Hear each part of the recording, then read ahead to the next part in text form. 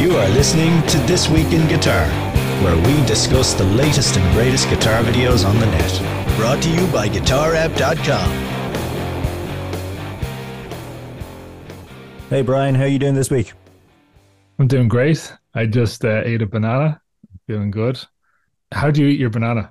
Do you peel from the stalk or from the bottom? I don't eat that many bananas, but when I do, I always peel from the stalk. Which is what everyone does, what I used to do. And then I watched a video about monkeys and they always peel from the end of the banana and then they hold it with the stalk, and it's just changed my life. Kind of like an ice cream. Exactly. So what have you been looking at this week? There's a great video from Mary Spender called The Music the FBI Tried to Stop. It's all about the background to parental advisory stickers on CDs. And I was aware of like bits and pieces of the story, but never had the full picture until now. In 1983, like a group of parents formed a committee to try and gain control over what music their children could access. And they're particularly scared of references to sex, violence, drugs, alcohol, that kind of stuff. And they compiled a list of 15 songs called the Filthy 15 to showcase their concerns. You probably know loads about this because of Frank Zappa, do you? I totally do, and I was waiting to make what has now become known as the obligatory Frank Zappa reference. Exactly, I'm setting you up. But the playlist is like songs from Prince, Motley Crue, AC/DC, Madonna, Cyndi Lauper. Twisted Sister. Twisted Sister, of course, yeah. The funniest one I remember from the Senate hearings was John Denver. He even spoke in the Senate hearings along with Dee Snider and Frank Zappa, but continue. Yeah, so the group of parents were no ordinary people. They were actually like the wives of loads of politicians, Congress members. They went on to be known as the Washington Wives. I think Frank Zappa might have coined that, did he? I would say he probably did. They were spearheaded by Tipper Gore, Al Gore's wife. They were pressuring Congress and record labels to warn parents of the explicit nature of lyrics. And a Senate hearing was called. And I knew about this, but I didn't know the setup. A Senate hearing was called. Dee Snider, John Denver, Frank Zappa were called in to represent the voice of the musician, I suppose. And I think Zappa saw it as like a slippery slope and a doorway to censorship legislation. John Denver just thought the whole thing was like an exercise in futility. He had a great quote. He said, "That which is denied becomes that which is most desired, and that which is hidden becomes that which is most interesting," which is exactly what ended up happening. Like we all took home our parental advisory CDs and hid them under our beds. Well, the precious children like me did anyway. Do you remember your first ever parental advisory album? I do. I bought an Eminem album. Oh, wow. That's showing my age right there. My first parental advisory album was Use Your Illusion 2 from Guns N' Roses. And I still remember the song on it that caused so much controversy, which was Get in the Ring. But you know what they did on the Use Your Illusion album cover? They were forced to put the parental advisory sticker on it. And they ended up putting another sticker on it themselves saying, "This album contains lyrics some people may find offensive. They can feck off and buy something from the New Age section." But anyway, classic. The star of the show is definitely Dee Snider of Twisted Sister. Like he came into the hearing with a massive hair, tight jeans, vest and snakeskin boots. Everyone's sniggering at him. And he totally knew that Congress had completely underestimated him. And he sits down and he's talking about it later. I read another interview with him. He purposefully like put his speech in his back pocket, all crumpled up, and taking it out like a little schoolboy in front of all the people in their suits. And then he starts talking, and he's completely eloquent. He's a married Christian. He's talking about the fact he doesn't do any drugs or booze, and he tears them apart point by point. I think Tipper Gore was on record, like I think she had explained the lyrics to one of his songs were about rape, bondage, and like sadomasochism. And then Dee Snider just let her know it was about a band member's trip to the dentist, and the only rape, bondage, and sadomasochism was in her head. And you can't help if she has a dirty mind. Yeah, I remember Dee came in deliberately looking kind of underwhelming and just being so articulate. Yeah. He comes across as such a really nice guy. Frank, on the other hand, came in a suit, but he took it very seriously as well. And I think the fact that we only have the sticker is due to those freedom fighters, really, because what they really wanted was a censorship system like the movie censorship system at the time. So absolute credit to everybody involved in that. At one point, Walmart were demanding clean versions of all the albums for their shelves. And there was a pushback from other bands like Rage Against the Machine at Lollapalooza. They refused to play. They stood on the stage for 15 minutes, like completely naked with duct tape over their mouths. But the whole thing was like born out of fear of the unknown. Ancient Greece, the fear goes back that far. Like there's quotes from Plato about the violence in Greek tragedies and their effects on kids, and Aristotle as well.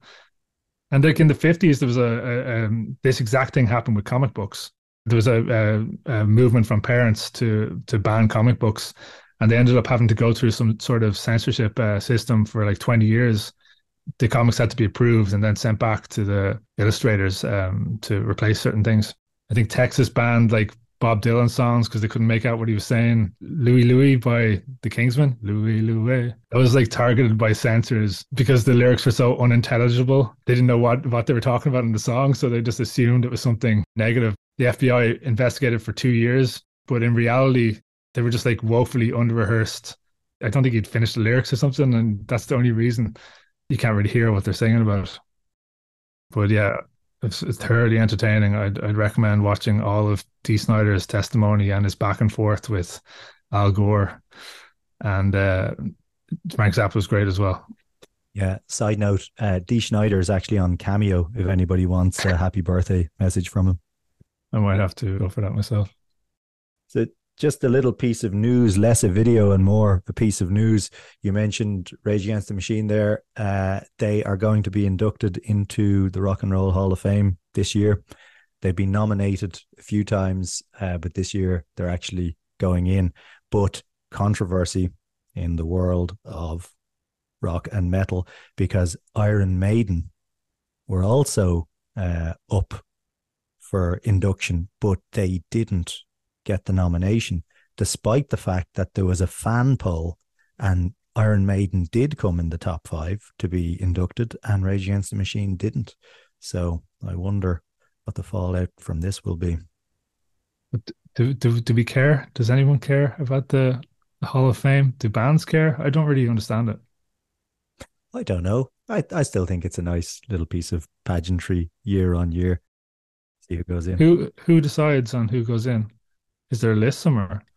There's a list of nominees every year, and there is some panel. I'd imagine it's probably not dissimilar to the Oscars of music. This year as well, Kate Bush is being nominated. Or no, she's being inducted, actually, not just nominated.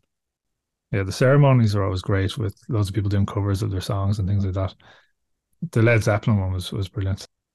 Heart. I remember a pretty bad one a few years ago.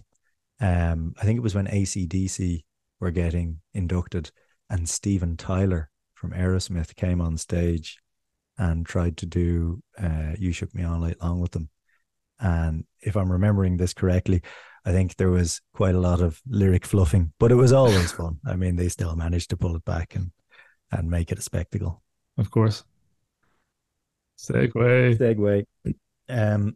I am a big fan of the whole world of guitar building and restoration and renovation, and it's one of my favorite categories on Guitar App. I watched a Burls art video this week. Have you seen any of the Burls art videos? The guy who builds guitars out of things you wouldn't think of building guitars out of. Is he the guy with all the tattoos? I don't know about him specifically having tattoos. No, then it's not the guy I'm thinking of. But he's the guy, most famously, I think the video that really blew up was when he made a guitar out of pencils, little wooden colored pencils. And I would urge everybody to check out his channel. Everything is a creative work of art. But this week he was building a lap steel guitar out of Radio Shack silver dollars. I think he had like a couple of hundred of these kind of collectible Radio Shack silver dollars, and he melted them down and cast them in a frame and created a lap steel guitar. So he's really gone beyond even wood at this stage. Yeah, you mentioned the pencil guitar. Uh, I just knew that thumbnail has to have so many views. I just looked it up. 33 million views.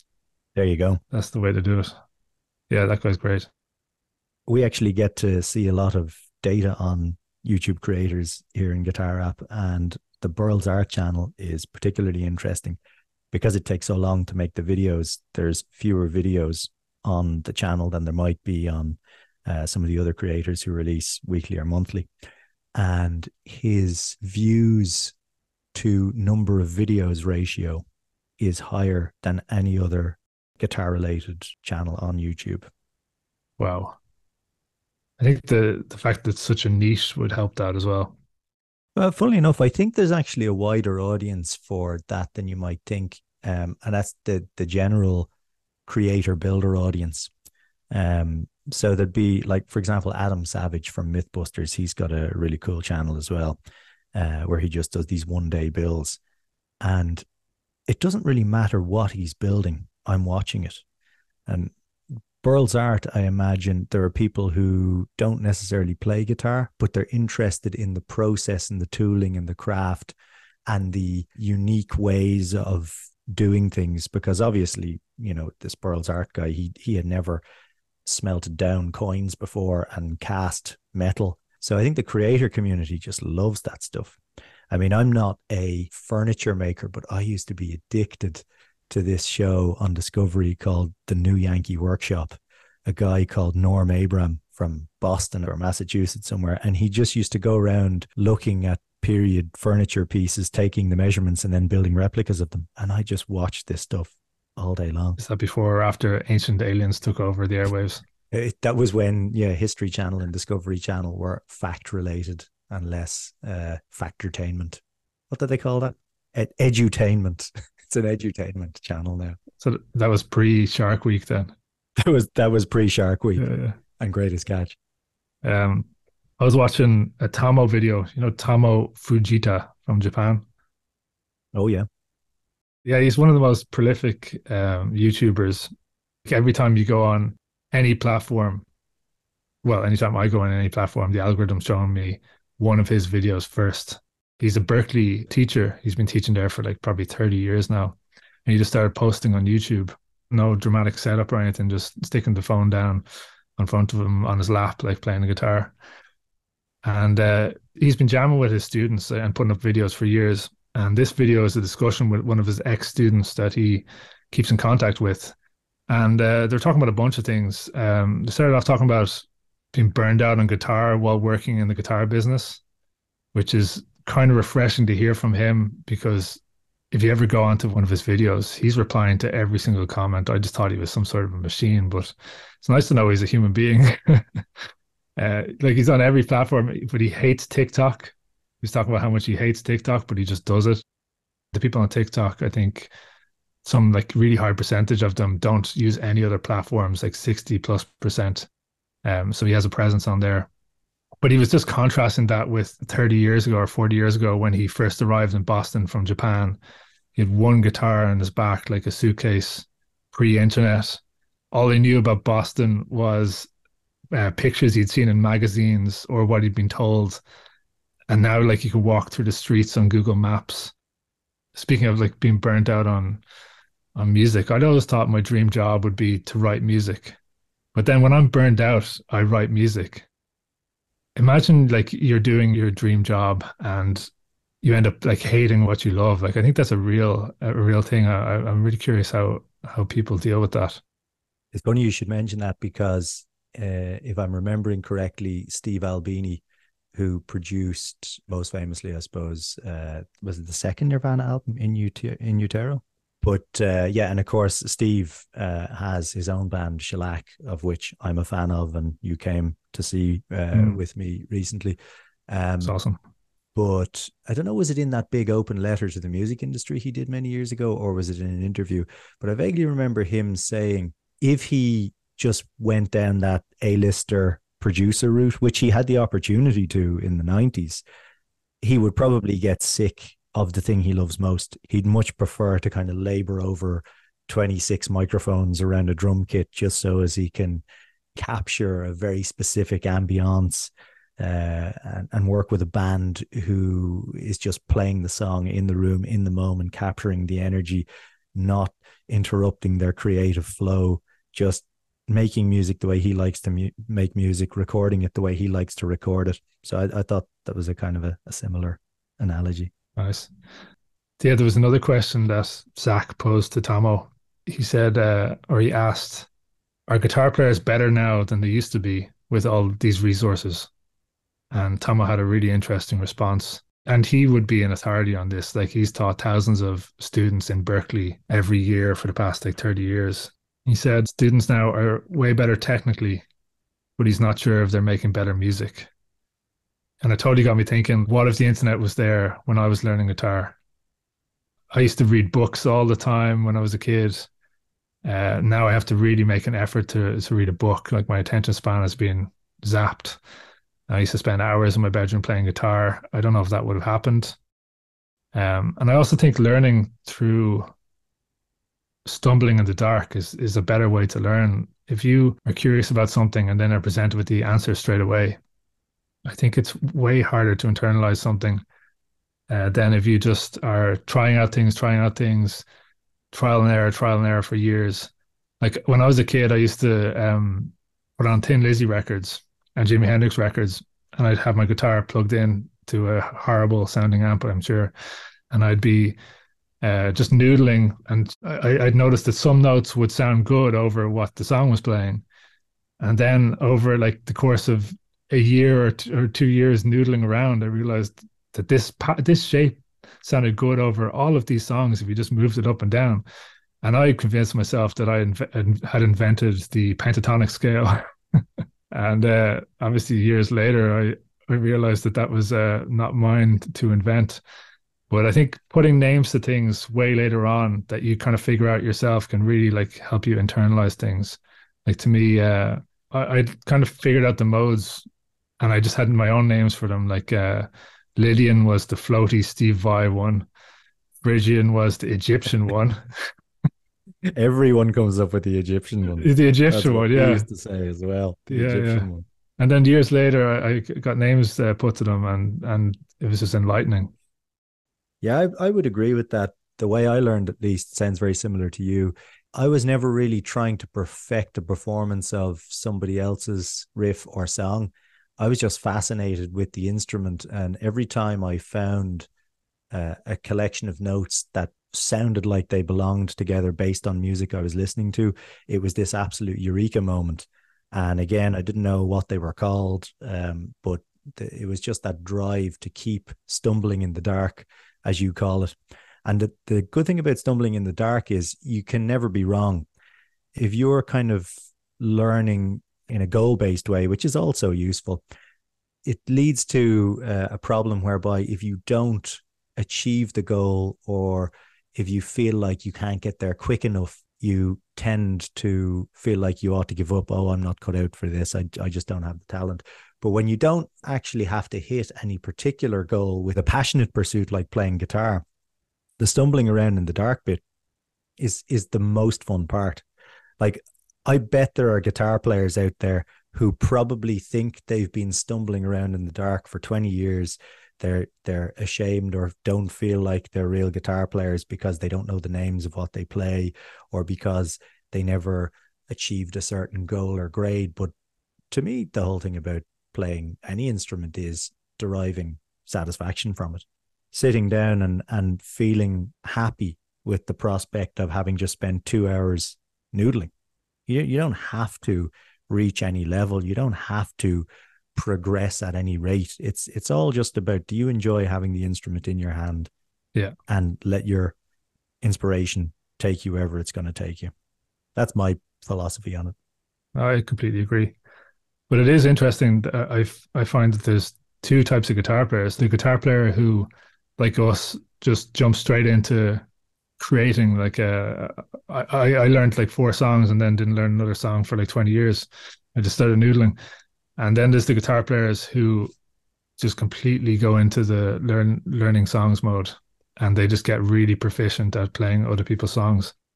I think there's probably a healthy balance in between both of those, but I'm definitely on the one end of that spectrum. Another little news flash.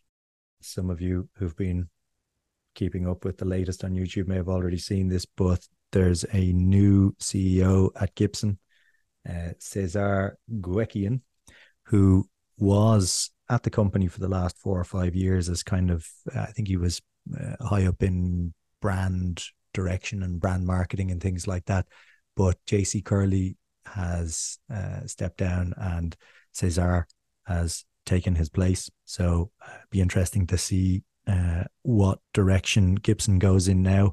JC seems to have done a great job in resurrecting the new Gibson after it had some troubles a few years ago, and it divested a lot of the other brands it had bought up at the time. They owned Tascam, I think, at one point, and they owned Cakewalk, and they owned what else did they own? They owned a bunch of stuff.